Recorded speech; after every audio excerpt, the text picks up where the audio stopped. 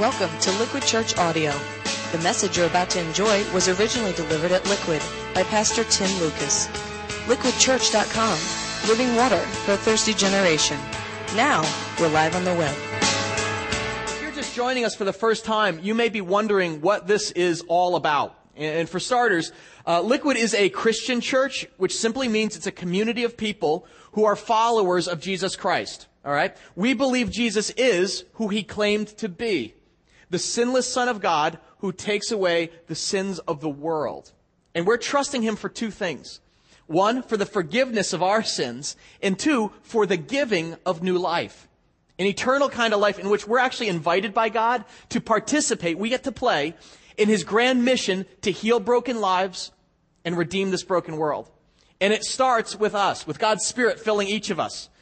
And the church, the Christian church, is literally spoken of in Scripture as the body of Christ. So Jesus promises that anyone who would put their faith in him, he would actually pour his own Spirit into as a people, and then use us as his hands and feet to serve a world in need. And so although it may not look like it at any times, the church is the most powerful force in the entire world, according to Jesus. It is a single organism that's going to outlive every other organization. When Jesus returns, it will not be Fortune 500 companies or corporations that cash in. It won't be political entities that last, but rather the church of Jesus Christ will prevail, we're told. Because we're the bride of Christ and actually will partner with him to break in the kingdom of God, a kingdom of hope, of love, of actually justice and peace in a very unpeaceful and unjust world. And that's a high calling. Because it means that right now we're the messengers of this good news, that there's this new life in Christ. There's a new kingdom on its way where actually the last, the people who are looked over on the margins will be first, where the broken will be mended, where the hurting are going to have their tears wiped away, and where the widow and the orphan will never be lonely again. And it starts right here in New Jersey at unsuspecting places like Friendly's. In kitchens with singles moms, as God makes his appeal through us, through you, through me, his followers. And it does boggle me that we get to be a part of it. I said to Pastor Dave as we were driving back from Friendly's, I was like, so Dave, is this what it was like in the corporate world? Dave's a CPA. He was like a financial officer of an international gas company. He was like, oh yeah. He goes, yeah, we used to go out for ice cream in the middle of the day all the time and give away our profits to strangers. Not. Where does this happen? Only in the kingdom of God. Only in the church of Jesus Christ. So blessing Eric and his 20-month-old daughter Grace, that's just the second of the 6 extreme makeover projects we're undertaking in the next 3 weeks. I told you about the other last week, our first extreme makeover for Claudia's Kitchen, a single mom with 4 great kids. You see her eldest son Frank there on the right was 9 years old when a malignant brain tumor left him partially paralyzed with impaired vision. And as a way of expressing God's care in a tangible way, our church family, is going to come together and remodel Claudia's Kitchen. We're going to expand the space and update it with brand new appliances to fulfill her dream and make it more accessible for her and Frank.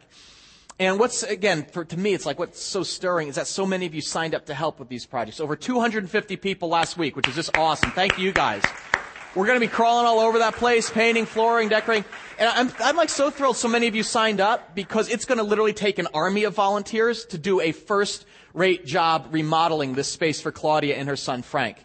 But we've got the manpower, the momentum, and several of you actually offered to buy brand new appliances for Claudia and outfit her kitchen with oven, dishwasher, new fridge. Thank you for that. You saw our team designer Kimberly Light working on some blueprints this week, and we'll be swinging into action in the weeks to come. So get your hammers and hard hats ready. Now, here's the deal. Michael Coyle is going to serve as project manager of the whole thing, and you should have received, if you signed up, an email from him last week. Okay, if you didn't, or you didn't get a chance to sign up last week, you can do that right now. In your bulletin is this little sign-up form, Extreme Makeover Church Edition. Pull that out. Just kind of follow along with me. I want to speak to this in a minute. And you can just check whatever area you want to, serve in. If you want to say, I want to help with a demo, I got a lot of pent-up anger, that'd be great for me.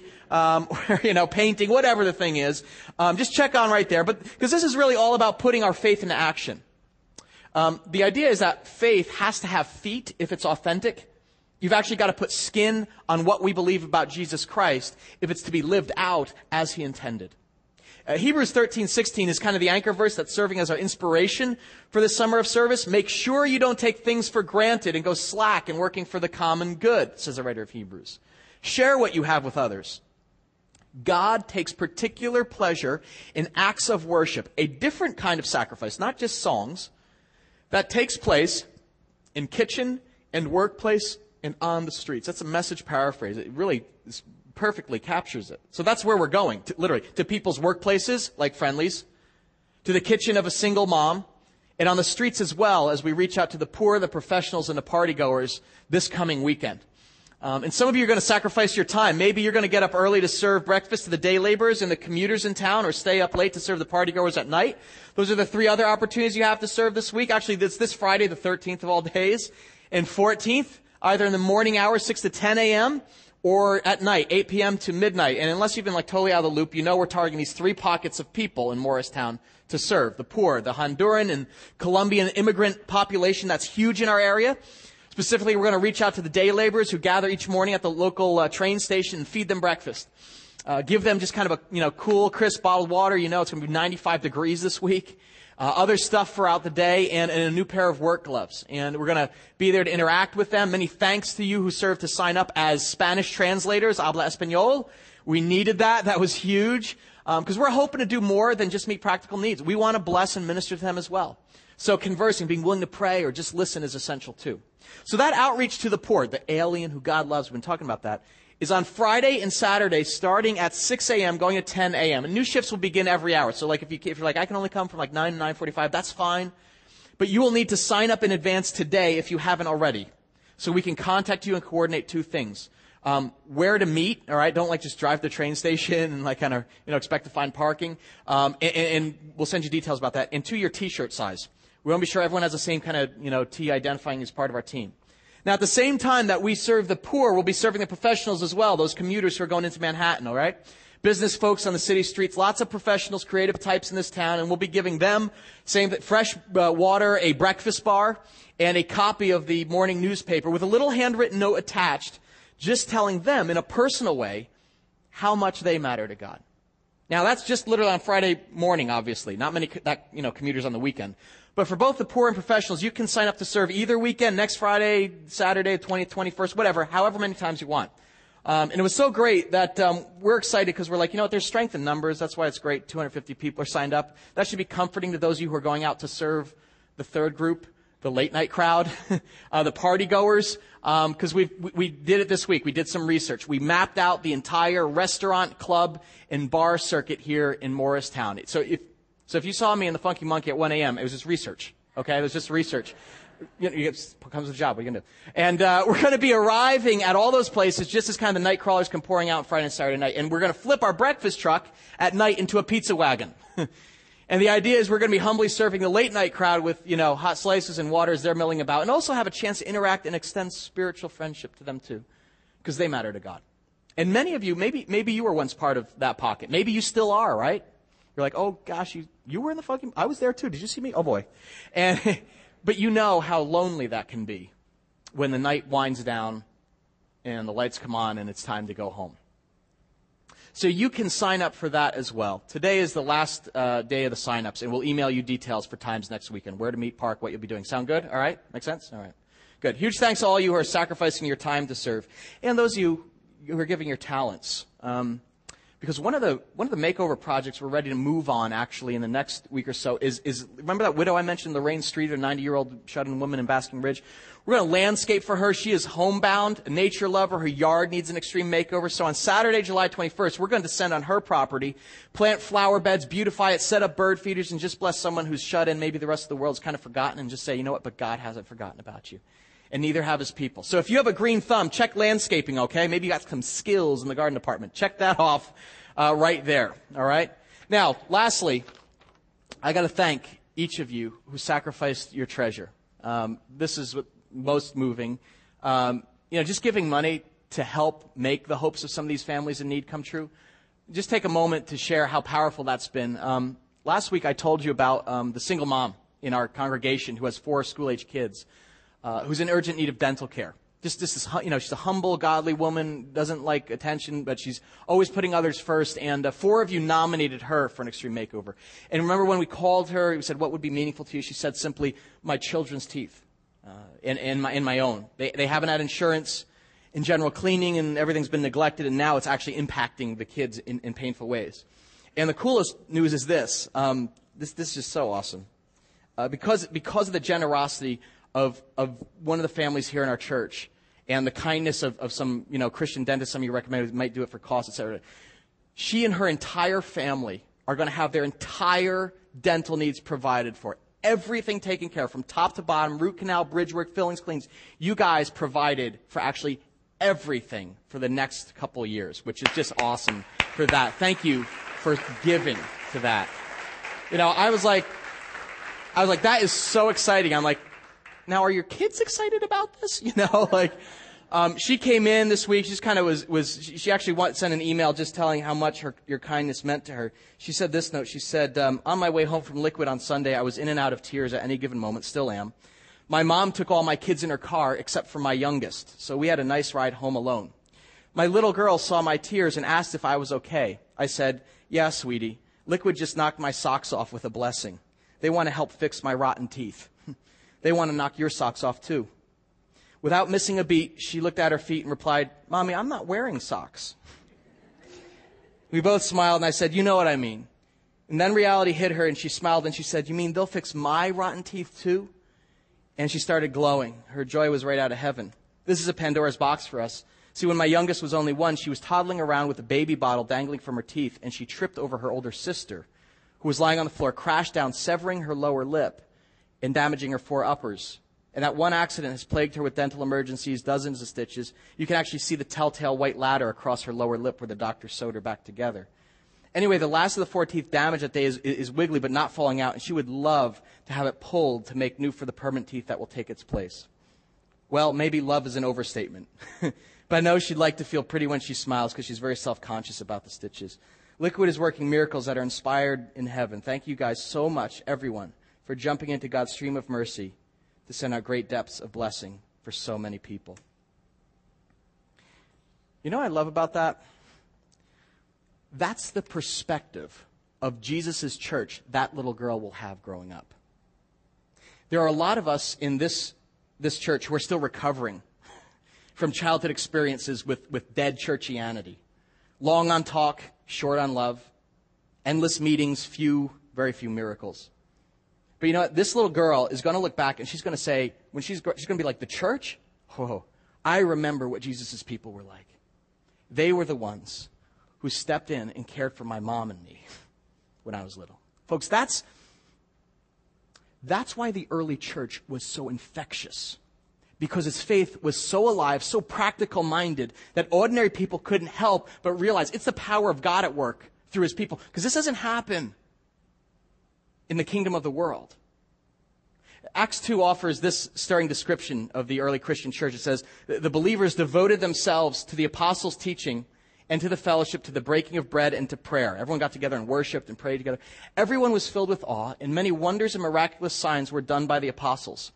All the believers were together and had everything in common. Selling their possessions and goods, they gave to anyone as he had need. Get this. Do you get this? The early church wiped out poverty. I mean, talk about a prevailing church, one that only God can get the credit for, because this doesn't happen in the real world. It says every day they continued to meet together in the temple courts. They broke bread in their homes, ate together with glad and sincere hearts, praising God, enjoying the favor of all the people. And the Lord added to their number daily those who were being saved. See, when the Church of Jesus Christ begins acting like Jesus Christ, serving one another, sacrificing for our world with humility and generosity, what happens? Lives change. People get saved. Because heaven, the kingdom of heaven, comes down to earth, and physical needs open up spiritual opportunities. And the best part is, God gets the credit. So again, huge thanks to each one of you who is giving to meet the needs of your brothers and sisters and strangers, people you don't even know. Because that's an eternal investment you're making, and I hope you know God's pleasure with that. And if you'd like to donate to these needs today, go for it. The best is yet to come. I think in the next 2 weeks, we're going to spend over about $20,000 to meet the needs of these folks in need of lift around us. And here's the deal. I want to make this real clear. When it comes to giving, it's not about the amount. It is all about your heart. One of the largest gifts that we received this week, it was kind of a staggering gift, and it came with a single condition, that it remained totally anonymous. They were like, if you mention it, we'll revoke it. I was like, well, I mention it generally? Okay. And they're like, they didn't want any highlight because it's just what they felt God wanted them to do. And it was significant, I can tell you that. Another gift came from a woman. She actually wrote, she said, you need to know this. My family lives paycheck to paycheck, but we voted. because we want to give something together. Now, that was a smaller gift, but you know what? It's irrelevant because its significance is huge in God's sight because it's not about the amount. It's about your heart. And when your heart begins to get in tune with the things that God's passionate about, and to give a little, even when you have even less, it reflects Jesus' character. So you give cheerfully, not in response to pressure. Respond as you feel led. In fact, we're going to give you a chance to do that right now. I'll bring our ushers down to receive our offering. And again, no pressure, no guilt. If this is your first time visiting with us, do not feel obligated to give. We are not after your money. Your presence is your gift to us, all right? But when we do this, giving offerings is like a simple way that we give back to God and actually contribute to the ongoing work that He's doing in the world around us. So ushers, why don't you come on down and you can receive the offering at this time. Also, this is the moment to hand in the sign-up form. So if you checked one of those boxes and you didn't last week, put your name, email, just fold that over, stick that in the offering bucket as well, okay? And we will email you this week and make sure that you are able to serve alongside of us next weekend. Okay. Well, let me invite you to turn quickly to Matthew chapter 6. I just want to spend a few minutes kind of preparing our collective heart for serving the next 2 weeks. You might have noticed we got new Bibles here for you on the seat. In case you don't have yours, you can simply turn with me to page 672. It's the Gospel of Matthew. This is the first book of the New Testament. And if you need a Bible, feel free to steal this one. Take it home with you, okay? We'll get more, we've got more. They're meant to be read and used, and this is what you need to know. This is our primary playbook here at Liquid, okay? We are a Bible teaching and a Bible doing church. So all good ideas like that we have for serving kind of flow out of God's revealed word, particularly the revelation we have in the life of Jesus Christ. And this passage in Matthew 6 is an appropriate one for us to look at before we launch out to serve this weekend, because it's really all about the internal motivation behind our service. This is part of Jesus' longest recorded sermon. It was called the Sermon on the, anyone? Mount. And in the opening verses, Jesus gives special instruction to his followers about how critical it is to serve others with a pure heart, the spirit in which it's supposed to be done. Let's read this together. You can follow along with me. Matthew 6, verses 1 through 4. Jesus said to them, "Be careful not to do your acts of righteousness before men, to be seen by them. If you do, you will have no reward from your Father in heaven. So, when you give to the needy, do not announce it with trumpets as the hypocrites do in the synagogues and on the streets, to be honored by men. I tell you the truth, they've received their reward in full. But when you give to the needy, do not let your left hand know what your right hand is doing, so that your giving may be in secret. Then your Father who sees what's done in secret will reward you." I stop there. Now here's the deal. That's great. We're headed out to serve this weekend, but in a very practical way to meet the needs of our people. But here's the deal. This is not supposed to be something new or novel among God's people. Giving sacrificially of our time, talents, and treasure to help others has been a central foundation of our Judeo-Christian heritage. This goes back thousands of years. In fact, the Jewish believers of Jesus' day actually had three main avenues for putting their faith in action. You see how verse 1 mentions doing acts of righteousness? In the Jewish faith, there were three primary acts of righteousness. The first was, look at the heading, giving to the needy. Does anyone want to take a guess what the second two acts of piety were? Look, you're a Bible scholar. Look at the heading in the next two sections. About what? Prayer, and then about fasting. Yeah, prayer and fasting. So Jesus, in his sermon, he's addressing the three key public demonstrations of spiritual faith for Jewish people. But out of the three, the most esteemed public display of righteousness was the giving of alms. The Jewish apocryphal book of Tobit says this: prayer with fasting is good, but better than both is almsgiving. Maybe you've heard that phrase, alms for the poor, alms for the poor. And this was simply the practice of charity, or giving money to families or individuals who weren't able to provide for themselves. So performing acts of mercy was like one of the central pillars of religious life in ancient Israel where Jesus ministered. In fact, check this out. The very construction of the Jewish temple ensured it would be front and center. Listen to this. The Jewish temple of Jesus' day literally had dedicated money chests built into the walls of every entrance and exit. They were shaped like giant baskets that kind of tapered down into a funnel, almost like a toll collector basket on the parkway. You know what I'm talking about? Remember those old school like toll? I know we all use Easy Pass now, right? Those old school tolls, toss coins in. Anyway, when the devout Jews entered the temple, they would drop their coins in the church coffers. And when they exited, they could also put their donations to the poor as well. So early on in the Jewish faith, folks would go to church and literally be reminded when they walked in and out to practice what was preached. And the church was literally designed for outreach. And Jesus is like, that's awesome. But there's a specific aspect of this I'm kind of concerned with. I'm actually not that interested in what you give or what you do, but why you give it or why you do it. What's your motivation? In other words, when you give to those in need, are you doing it out of genuine compassion for people? Or are you doing it to be seen by them, to be noticed, or celebrated as, what a generous person? The larger issue that Jesus is warning his followers about is that whenever we reach out to put our faith into action, it's extremely easy for devout followers to do the right thing for the wrong reason. And this is key for us here at Liquid, especially as we flow out this weekend to serve our neighbors in need. Jesus is warning us that serving others can actually be tainted by selfish motives. Motivation is everything Jesus says. I know it's like in the world, image is everything, but the motivation is everything for Jesus. And the first motivation that he challenges us with is really in the form of a question. Is what you're doing motivated by self-recognition? Like, hey, look at me! Or God recognition? No. Look at Jesus. Whenever we step out to sacrifice ourselves for others, whether it's time, talents, money, there lurks in ugliness in the shadowy part of our fallen heart that actually wants to make it about us. I know it's kind of ugly. It's sneaky. It's stealthy. But there's this corrupt motive to actually draw attention to ourselves, always lurking out the door, just waiting to suddenly creep in there and pollute our charity. Give you an example. Any Yankee fans here? Yankee fans? I know, what's going on here? What is happening here? I know, I am depressed. Let's pray. Let's just pray for them, It's like, I was at a Yankee game a couple of years ago when they made this charitable donation to the Make-A-Wish Foundation, which is awesome. They make the dream of a terminally ill kid come true. Before the Yankee game begins, they paraded on the field Derek Jeter with this you ever know those huge checks, this oversized huge checks, and they announce on the PA, right? And now, please, focus your attention, behind home plate.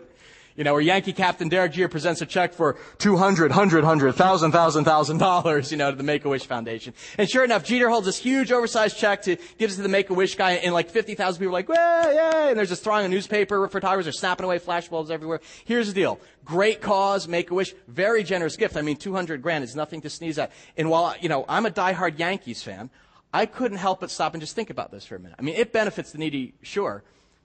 But you know who else it benefits? Yeah, the Yankees, right?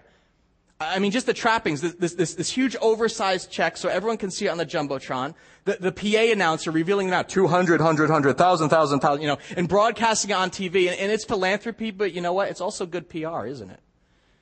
And it hasn't eluded me the irony that we just shot a video giving away a check. I'll get to that in a minute. Okay? Yeah, you catch that? Yeah, okay, yeah. We need to address that. But this is what public relations do in the corporate world. They announce their good deeds. And sure, the donation brings help to the least of these, but also brings attention to the organization. That's standard operating procedure in the kingdom of the world. Corporate charity is often calculated to generate recognition and applause. Look how, the Yankees, wow. But in God's eyes, according to Jesus, in this passage, in the kingdom of God, it actually counts for nothing. Be careful not to do your acts of righteousness before men, to be seen by them. If you do, you will have no reward from your Father in heaven. In other words, whenever we give or serve and sacrifice and make it about the secondary gain of being recognized or celebrated by onlookers, it actually invalidates the gift in God's eyes. When we get the applause of men, it's like you've got your reward. It's not service that brings credit to God. It's charity that draws attention to you. And this is why, for instance, whenever we go out to, shoot one of these videos, and we have a lot of fun doing it, like, the video we just showed you, I stop to pray and ask God, to really guide us first. Because you know what? We just made this video, right, presenting a check to someone in need. And we just put it up here on these two large screens, and you know what? It'll be on the internet by Tuesday, and then by Friday, 7,000 people will download it. And then iTunes. And that's cool in one sense, because you know what? That's a great example of like what the church can be. That's awesome. But on a personal level, our leadership team, we always have to check our motives. Like, is this like about, making our church look good? Or generating good publicity? Or is it about, was it born out of sincere compassion? A desire to actually be useful to someone in need and make God look good? Because He's the only one deserving of praise and credit. We get to humbly help. But it's about making Jesus famous in the world around us, not us. So that's something we always kind of sort through as a leadership team. Why are we doing this? What's the motive behind this? In the case of the Friendlies video, we're like, we thought it was worth doing because we wanted it to be a personal illustration of just how God puts everyday people in our lives that we can actually make a huge difference with. I mean, there's so many ways to do this. You know, I showed you that stack of nominations, all those that weren't selected. You know what?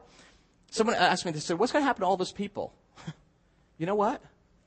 Maybe some of you are the answers to the prayers of the people you nominated. Like, if you were hoping to get, like, your single-parent neighbor, you know, like, she is just so fried, she needs a weekend away, man, maybe you're the babysitter. The point is, anytime you reach out to serve and give of yourself, Jesus is like, every one of my followers needs to do introspection, inner searching of your heart for the motives behind your service. Is this for appearances or for recognition or out of compassion and a sincere desire just to be useful to God?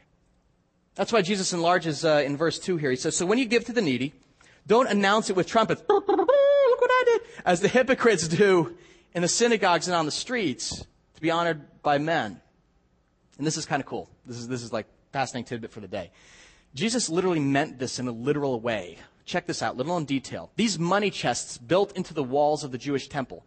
I told you what shape they were in, right? Fat at the top, kind of funneling down. Do you know what they were made out of? Brass. And they were called shofar chests. Does anyone know what a shofar is in Judaism? Maybe you've seen one at like a bris or something like that. It's a ram's horn, you know, where it's wide and goes. And the Jewish people used to blow ram's horns, shofars, as trumpets. It's wide at the top, tapers down, this tiny opening at the bottom, made out of brass. So literally, these shofar chests were like literal trumpets. And so when you came to church, you threw your coins into the shofar chest like a good devout Jew. And guess what happened as it went down? Yeah, Vegas, baby, Vegas, right? Cha-ching, like a slot machine. You get the idea? So guess what happens when a particularly rich person came along and gave a large gift? It literally was like, you know, the Flamingo Hotel, okay, in Vegas, like, and everyone would be like, whoa, who's a heavy roller, you know? Like all these coins going down, clattering down. Imagine me taking a thing of coins and dumping it into a tuba. That's what it would have sounded like in the middle of church. And everyone would go, whoa, heavy hitter, right? And the trumpets would literally sound. And next would turn to see who the big donor was. So when Jesus says, when you give, do not announce it with trumpets, he's saying don't serve because it draws attention to you or makes you look good. That's tainted ministry. I mean, this is ironic, isn't it? Jesus is like, what can first start out as, hey, it's not about you, can subtly morph over time if you're not regularly checking your heart and actually make it all about me. Look at me. We have a phrase for this that carries over to the modern day terms. You know, at work, when someone, or a friend, when someone wants others to notice their accomplishments, we say, oh, there goes Chris again, tooting his own. That's where this came from. That's literally where this phrase comes from the shofar displays in the Jewish temple. So Jesus is kind of calling it out here to his disciples. He's taking them aside and giving them a little advanced spiritual training. He's like, okay, we're going out to do ministry. We're going to help people in need. Awesome. Now here's the deal. Whenever you guys serve, when you give of yourself to help others, don't toot your own horn. Don't clamor for recognition or look for that secondary gains, what you can get out of it. Don't do as the hypocrites do. He uses this Greek term, Hippocrates, which was used by the Greeks for actors who put masks on to play different roles. You know what we use, hypocrite for in the modern world, to refer to someone who does one thing outwardly, but actually on the inside, there's an entirely different thing happening, but they just, kind of mask it. And I know this is an uncomfortable thing to confront in ourselves, but here's the deal. We all have this inside. We're all crackpots, all right? God wants to use us, but we're cracked. And so whenever we do a church-wide outreach like this, we're like, it is part of our responsibility to spend some time beforehand preparing our hearts with God's word, with His Spirit, just calling out the junk that can taint it, and ask God to purify our motives so we can be actually useful to Him. And so God can actually get the glory out of what happens. Would you flip back one page to Matthew 5, 14 and 16. This will help guide us. This is at the beginning of the Sermon on the Mount, and Jesus says this. He says, you guys are the light of the world. A city on a hill cannot be hidden. Neither do people light a lamp and put it under a bowl. Instead, they actually put it on a stand, and it gives light to everyone in the house. In the same way, Let your light shine before men, that they may see your good deeds and praise who? Your Father in heaven. In other words, any authentic act of serving should enlarge God's reputation, not our own. And notice there's actually nothing wrong with our actions being noticed. Notice how Jesus says, he's like, go ahead. Hey, this is a pretty dark world. Would you let your light shine before men that they can actually see your good deeds? Put your faith on display in this dark world. Make a video if you like. I want your light to shine. People should see what you guys invest yourselves in and be like, wow, just be careful where you direct any resulting praise or glory. It needs to go to your Father. Not you, not the church, but to God alone. In other words, when we do the right thing for the wrong reason, we're actually stealing from God. I mean, think about this, right? This is about giving. When we give to others sacrificially, we can actually, at the same time, steal from God. If we're privately hoping that, the accolades come to us. The challenges Jesus is laying out here is to serve others with the mentality of a very humble servant that, this isn't about me, or actually even about you, the person being served. It's about my Father. He's the one who wants to bless you, and for some reason, he asked me to come and show his love to you this way. It was interesting. Last summer this time, a journalist for the Courier News caught wind about our free market outreach. Remember that last year? We kind of took over the green to serve 500 of the poorest families in Morristown, and he wanted to write an article about it. And he showed up at our church, took some pictures of folks kind of loading up a truck, and interviewed a couple of our volunteers, I think. And then he came looking for me, just wanted to ask some questions. And I was staying in the truck with some other leaders, and he was like, hey, how you doing? Jim so-and-so, Courier News. Hey, love the free market thing. Couple questions. First one, whose idea was this? And we just kind of stood there like speechless, because in that moment, we're all moments. Because at that moment, we were confronted with a chance to be credit-seeking. Well, Gretchen kind of thought of it, and Mike ordered the truck, and Lex wrote the check, and that's a natural question the world wants to know. Who should get the credit for this? But Scripture tells us our answer is to be actually very simple. God alone. This was his idea. In sending his one and only Son, in giving him freely as a gift to us, sacrificing his life in our greatest moment of need, that's where the love comes from. That's where we got the idea. And that's actually what we told the reporter. We're like, real candidly, sir, we believe like God's been extravagantly generous in giving Jesus to us. And we just wanted to show an ounce of that love to our neighbors. That's what our faith is about. God makes all things new. We're trying to be a part of it. It's his idea. It's a redirect. It's very subtle, very small shift in focus. But guess what? It makes all the difference according to Jesus. Serving has to be tempered by humility. The two go hand in hand. So next weekend, practically speaking, as we all go out to serve together, we hope you're going to have a very simple response if people ask, why are you doing this? Because people are going to ask that. And the answer is, because Jesus came to serve. And I want to follow his example by serving you. That's it. Easy. Freely we've received. Now freely we give. Christ started it. I'm only passing it on in his name. Blame Jesus. It was his idea. God started it 2,000 years ago. Think you can do that? Orient your heart heavenward as you're kind of kneeling to serve. Not to us, but to God's name be the glory. This is an invitation, all right? It's kind of for all of us to check our motives. It's kind of a call of purity to heart. No matter how you give or serve next Friday or Saturday or in the weeks to come, Jesus, he's like, anyone who wants to follow me, you got to work on this. He's challenging each of us to closely monitor what those motives are in there. Consider why you're doing this each time you pause to serve or place your offering in the basket. Is this out of like obligation or duty or appearances? Or is it genuine gratitude for what God's done and given you? That's a question our leadership team always asks of ourselves along the way. And we actually came up with a number of misguided motives that could potentially derail our outreach if we let them subtly sneak in there. And here's the deal. This isn't to shame anybody or get you feel bad. It's just an invitation to purify your heart before God. I'm doing this today too. Same thing. Jesus is teaching seriously and say, hey, you know what?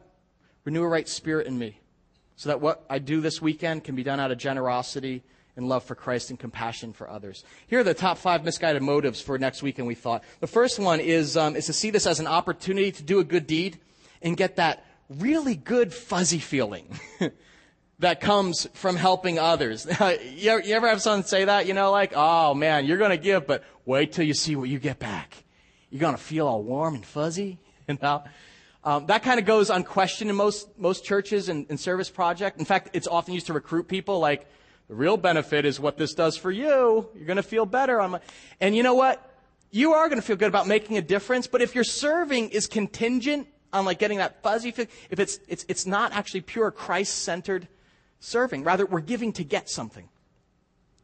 Whereas true Christian love, if it really flows out of like pure affection for God, it loves simply for the sake of love. That's it. Not looking to feel better about ourselves. If anything secondary is sought, it's actually to bring glory and honor to our Father and that God would get something out of this. So here's the truth. Here's the reality.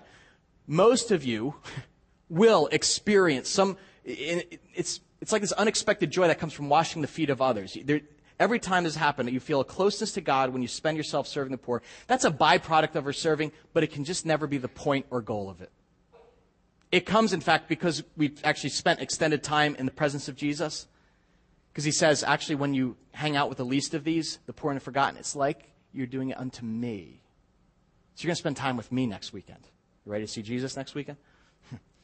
Secondly, it's critical that we don't use this outreach as a way to assuage our guilt for neglecting to help in the past. When you see the scope of the need on Saturday morning, all these immigrant workers are going to be lined up along the fence, many of them speaking little or no English, most living in cramped conditions. At some point, your mind's going to start recalling all the relative affluence most of us live in, and actually how little we do on a daily basis to reach out. It can be a source of tremendous guilt. Most times, if I'm completely honest with you, reaching out to like serve the poor, it's not in my top 10 list day to day. I don't live right next to them. I'm kind of like in this little suburban area. Typically, I'm busy just trying to provide for my own family. And it's only around holidays or special projects that I like kind of get resensitized to how much folks really need my help. And so the thinking goes, if you let your flesh do it, the best way for me to get rid of that guilt is to go do something nice for them. Wrong. You don't get rid of your guilt by going to make amends or doing good to those you've neglected. You get rid of your guilt at the cross through the blood of Jesus Christ. You actually bring it to God first for complete forgiveness. You confess your apathy. You just admit your neglect. Like, Lord, here's another way I failed you. Thank you for grace. Thanks that you love me even when I don't measure up. That you offer me selfless love even when I'm self-absorbed. Would you forgive me and give me new eyes to see the things that break your heart? And then guess what? You can go in freedom to love and serve others with a heart that has been literally washed and renewed.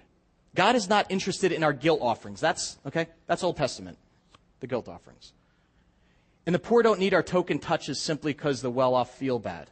They are our brothers and our sisters, and it's our privilege to serve them.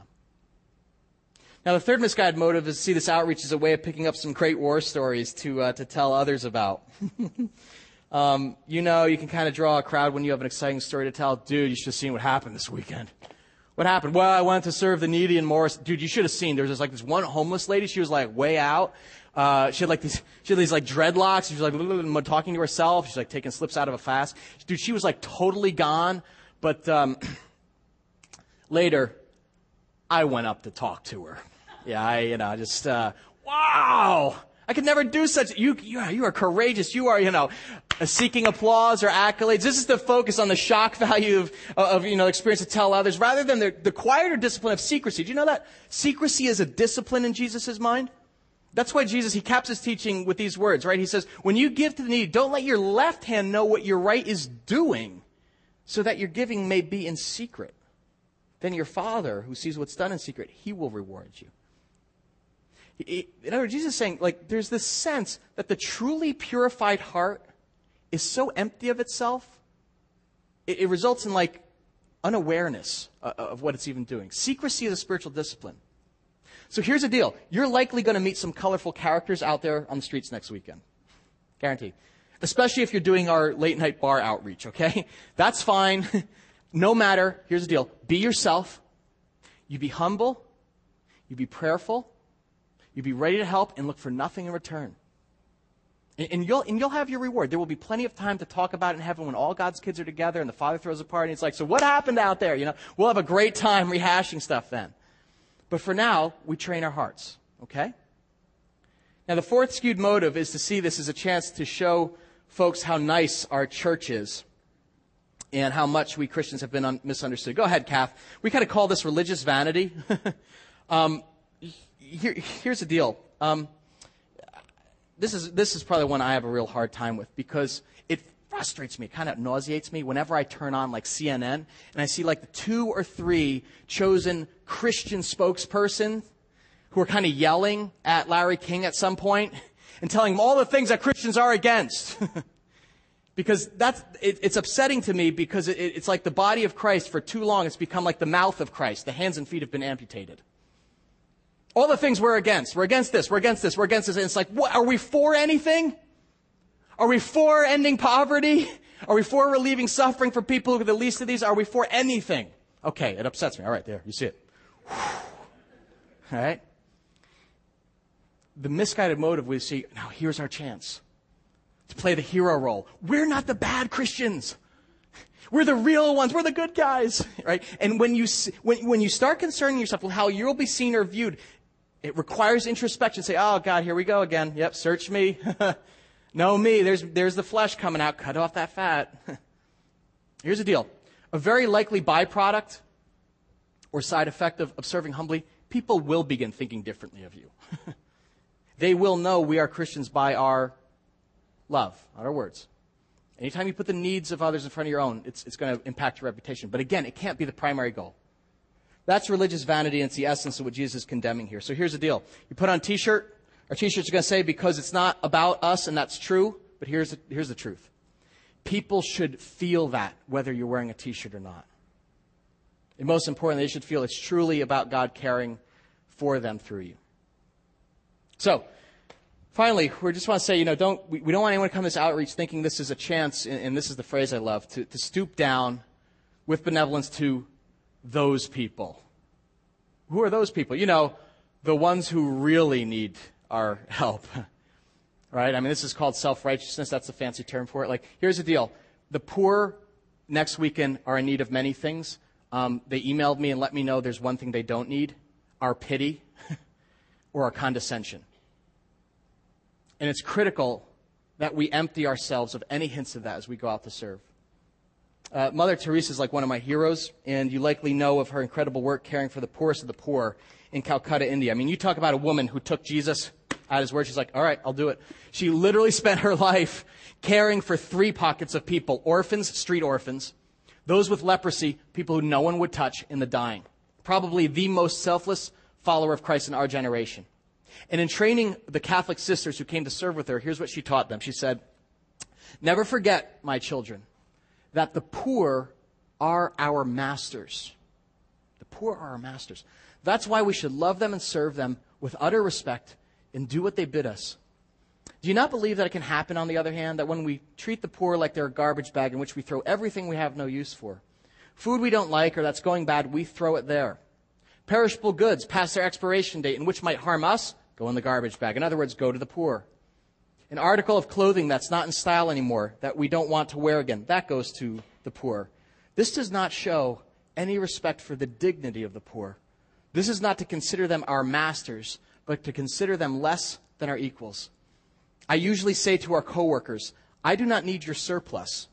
I do not want you to give me your leftovers. Our poor do not need your condescending attitude or your pity. The poor need one thing: your love and your kindness. When we go out to serve this weekend, we are serving kings and queens. The poor are our masters.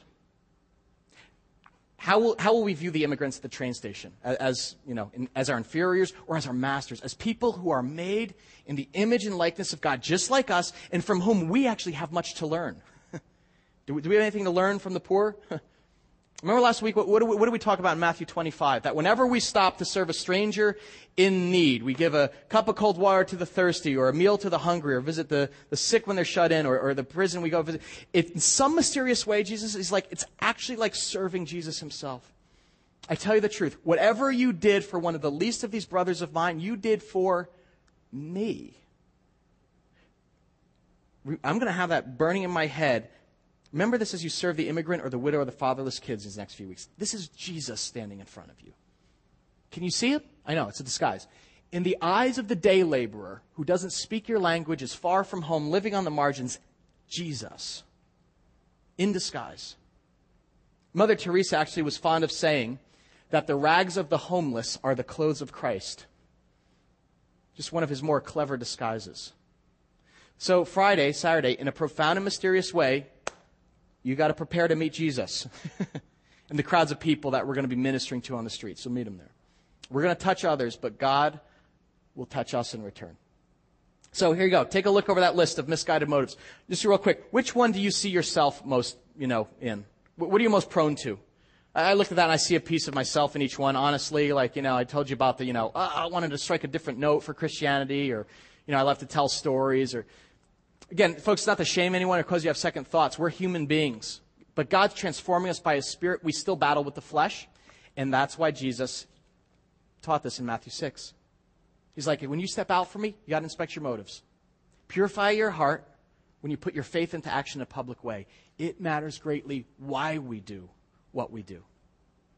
And I honestly believe, if we can come with a humility of heart to serve these next 2 weeks, I have a feeling there is no limit on what God might choose to accomplish through us.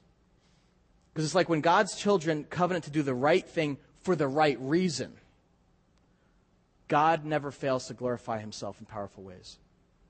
He works through humble hearts to melt the most hardened of hearts in the most broken of lives. Amen? All right. Let's stand together for prayer, okay? We just want to invite God in to purify our collective heart as a church, all right? Jesus, here we are. Just real, Lord, in a moment of honesty and candor before you. Lord, I confess my own mixed motives at times. We're just a bag of contradictions, Lord, but we're trying to follow you. We believe you've put these opportunities in front of us. We just confess, Lord, to you that we need now your Holy Spirit to come and do some work in us and prepare us to serve, prepare us to see you in the eyes of the widow and the orphan and the alien, Lord. We want it to be an amazing experience, Lord, but we also we put no expectations on it. We just ask you to show up. Continue your work among us, Lord, as a people. And we ask that any resulting great things that happen would just totally reflect onto you and give you great honor and praise, Jesus. Because you're worth it. We ask that in your name, Jesus. And all God's people said.